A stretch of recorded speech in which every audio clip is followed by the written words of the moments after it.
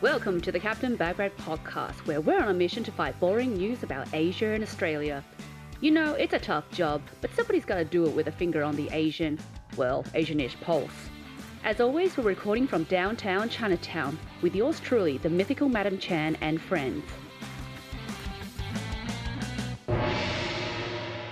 Sabanu, Upper Adam. Oh man, are you expecting me to guess that one? Yeah, that's a hard one, I know. And I'm probably butchering the pronunciation. Can I hear it one more time? All right, I'm going to butcher it. I'm so sorry for everyone from this country. Sabanu. I could be saying it completely wrong. It sounds something like Southeast Asian. Like it's almost like... It's a country squash between China and Russia. Okay, so it's not what I was thinking. No, it's Northeast Asia. It's not like because it almost sounds like Indonesian a little bit, or a softness of the Philippines, but no. So Mongolian. Between China and Russia is going to be Mongolia. Yeah. It's so beautiful, isn't it? Sabanu. Sabanu. I could be saying it wrong, but anyway. You might be saying it completely wrong.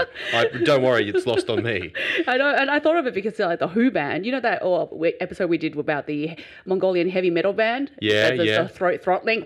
Yeah, so they are on tour. They've been to Austria, Switzerland, France, and now they're heading over to the US of A. Now? During COVID, yeah. Yeah, wow. That's hardcore. I know. I suppose if they did get any sort of like throat infection or cough or anything, it would only just add to the performance, right? In fact, it might be better for them. Maybe this is how they're defeating COVID, because of throat throttling.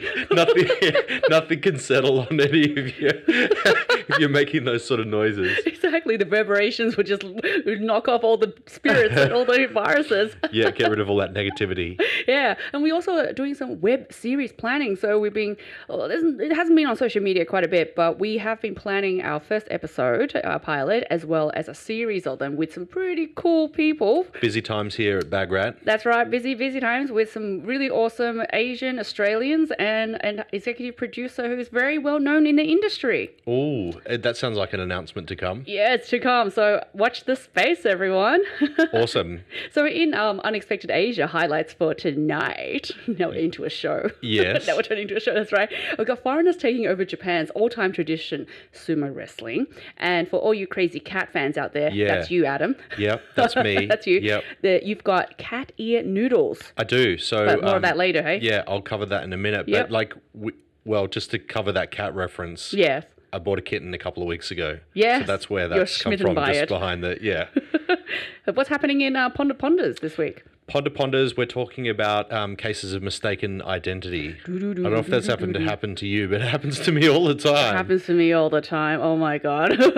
And we're sort of addressing racism, but we're also addressing genuine mistaken identity as well. Yeah, it could work both ways, right? Yeah, exactly. So we'll explain ourselves later. And then to end, we got Secret Asians, Asian-ish. I've got somebody you've all heard of. I hope everyone's heard of. And she's sort of been known as the first Asian lead female in a TV series.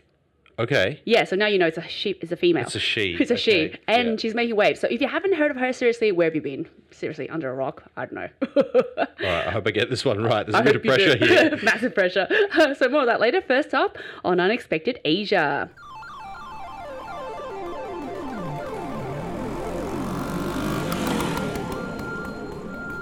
Yes, let's hear it. Excellent. So back to Mongolia. So I was doing some research on sumo wrestling, and the information that came up was that apparently the traditional sport that's really well known in Japan. I don't know if you've watched Austin Powers. You know, with Fat Bastard, where he goes into sumo wrestling. Yep. Apparently, the majority of the sport is dominated by Mongolians. Really? And Hawaiians. So not a lot of Who would have thought the Japanese would have let that happen? Exactly. Foreigners literally taking over the sumo wrestling ring. I can see the diet. Like, obviously there's a lot of Japanese Hawaiians, and the diet's a bit more anglicized and Americanized. That maybe I could see that working, but I'm not sure about... Yeah, it's random. It's really random. So what they've done is apparently because as 70s and 80s Japanese economy improved and people were, moving on to middle class income and earning a lot more, so a lot less people eating more, and a lot less people are taking less of an interest in going down that pathway because it's a very disciplined sport apparently. Yeah, it's very harsh as well. And so a lot of the Mongolians have come over instead because they come from a country of herding horses and wrestling. They have their own wrestling. Yeah, and this is a amazing what I found out about them. Apparently, with Mongolian kids, when they're at the age of 2, that's when they start riding horses bareback. Really? Yes. All this valuable juice coming out of Mongolia. Like, how is it not a better known country? I know. I mean, Genghis Khan, okay, he did conquer the world for a while, a little bit of the world. Yeah, that's just right. A little bit. Yeah. And then by the age of 5, they are known to be recruited into wrestling. So these kids have to just start wrestling at the age of 5. Wow, it's good.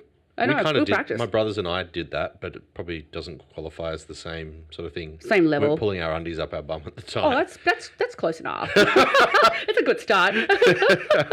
Yeah, but and so it's just a natural progression to go over to Japan to wrestle because apparently sumo wrestlers have 20% fat.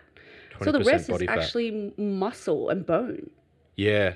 So you'd have to be a big build anyway. I'm not fat. I'm just big boned. Big boned. They're not fat. It looks like it's fat, but they're actually really strong and muscular. Yeah, 20% body fat is pretty low. I know. I probably have more than that. I'm probably on like 30-something%. I'm definitely more than that. I know. It's quite unusual because you always portray Japanese people as very petite, especially the women. Yeah. And a lot of the men, the J-pop and J-dramas, they're all quite petite. So yeah, I think of like the traditional like Japanese salaryman, like in his skinny jeans and or skinny suit and trendy hair. Yeah, trendy hair. Yeah, I know. And so the first wave of foreigners who came over to take part in sumo was back in the 80s, the Hawaiian Americans. Yeah. And then ever since then, they've just been entering a lot of internationals onto the scene. I wonder if it's an international sport. Do you think they have competitions outside of Japan? Oh, yeah, they do. I think there's ones from Bulgaria, and there are wrestlers from all over Europe. Wow. There's probably one from Australia that we haven't heard of yet. Yeah, it's quite steeped in tradition, like all of the bowing and the ceremony and stuff that happens before and the purification before the actual bout. Yeah, they throw salt to purify. And look, I was a little disappointed when I read this. They said the reason why women are not allowed in wrestling is because they're not pure, because they bleed due to menstrual cycle. Oh, man. That is harsh. That's killer. Anyway, I'll move on from that. Okay. So I've got some news, some food news about a pasta craze that's taking over China at the moment. Meow, meow. Yeah, I'm not going to say this properly. It's Mao Erdu. Mao Erdu. Mao Erdu. I just can't get Literally the accent. Literally cat ear. I listened to the video like 3 times and I just can't get that accent. But yeah, basically translates to cat ear. Yes. And it's these little cat ear noodles, and they kind of look like Italian gnocchi, like they're kind of that pudgy, sort of similar, soft, doughy type of texture. But not made from potatoes as well, right? Not made from potatoes, though, but they come from the Shaanxi province, which is just outside of Beijing. And they were first mentioned, they tracked it back to around the 18th century, and they were discovered by the Qianlong Emperor during the Qing dynasty. And it's been this comfort food ever since, but they're really making a comeback at the moment throughout China. And basically they're served, so you cook the dumplings in this kind of brothy, soupy sort of thing, which is made from bone, and it sort of looks like a marrow, is it? Marrowy sort of thing. And then you serve it with toppings like cabbage and potatoes or seaweed or quail eggs or whatever you happen to have in your kitchen that you think cats like to eat quail. Cats like to eat a lot of things. I taught my kitten how to eat yogurt the other day, and he really likes yogurt. I don't know why. Like I had the empty like milk, I guess. Yeah, well, kittens don't have milk. I don't think you're not supposed to feed pasteurized milk. Yeah. But I had this little bit of yogurt left in the container, and I put it down next to his thing, and he went hell for leather. He had it all over his ears and everything. Cute. Loved it. Oh, photos. We need photos. Yeah. You have to bring him in. Oh, I will bring him in. As soon as the vet gives him the all clear, he's going to his first vet appointment tomorrow. Oh, I hope he gets all clear. Microchipped and vaccinated and just all the kitten check stuff. No, the snip. Snipping? They don't do the snip until apparently they're 6 months old. Okay. Because they're still developing, they've got hormones and stuff that are going on, so they want him to grow up a little bit more before we give him the snip. Stunt him. Quite literally. Make it like a pygmy kitten. I wonder if that would happen. Like if you got a male kitten desexed like early, whether it like stunts its growth. That's cruel. That's turns really him cruel. into like a. Oh. Well, he's not quite a eunuch, but like. Could be eunuch. Could be a eunuch. Adam, don't do it to your cat. Okay. All right, I got a short one. That'd be a funny experiment. All right, I got a short one to end off for Unexpected Asia. Yep. American tourist was arrested, hear this, in Cambodia for leaving a banknote, a $10 US banknote, after he had sort of spat on it. So he licked his finger deliberately, touched the note, like, quite quite deliberately as well, and just left it there for somebody else to take. And so this is during a time where, US is in the middle of the worst coronavirus. What? Yeah, I know. And this guy, so he got caught on camera. The bank has security cameras, obviously, and then they reported to the police. So he was arrested. I wonder if he was doing it for like a funniest home videos thing or something, like just to see what people's reaction would be. Maybe he was, because... Or Truth or Dare or something like that. Something something a school kid would do. No, I think he was trying to pass on a message, because like he defaced the $10 note with George Washington on it and wrote, "I am alive via Jesus Christ." Ooh. I think he's trying to send a religious... sounds like a little bit of dementia or something not quite right Something not right. Anyway, he's 64 years old. He was arrested, but luckily he was tested negative. But still, what the fuck? He was American, but he was in Cambodia. Yes. Weird. I know. Oh well. Where do you find these stories? I really don't know. Sometimes I just find the weirdest stuff on the internet. I blame the internet for having these weird things. You must get served some pretty weird ads. Like, given that your web searches include like Asia, old Cambodia, old American man spitting on banknote in Cambodia, and coronavirus. Yeah, coronavirus. Wow. Yeah.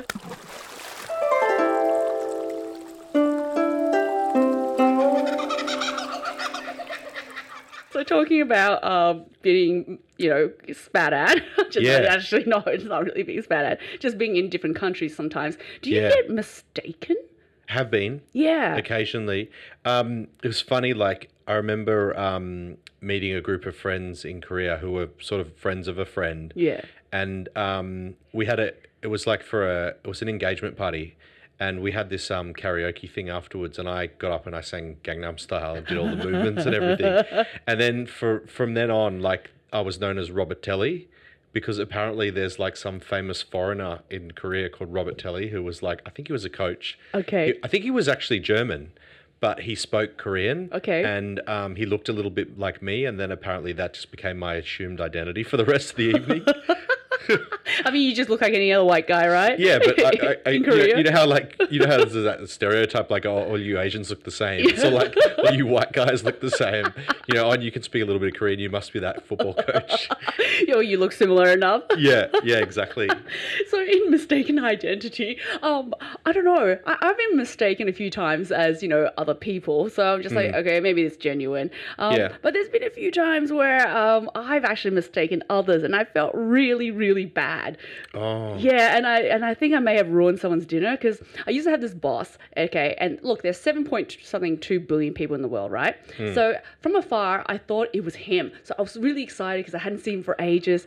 Oh, I know. So awkward. So really awkward. So I went up to the table and I was like, hey, I was about to say his name, and then I realized, it's actually not him when I got closer. I've done that. Yeah. Actually, I've done that as well. I was in Singapore in Chinatown, and I saw this guy. Obviously, there's not many foreign people in Chinatown.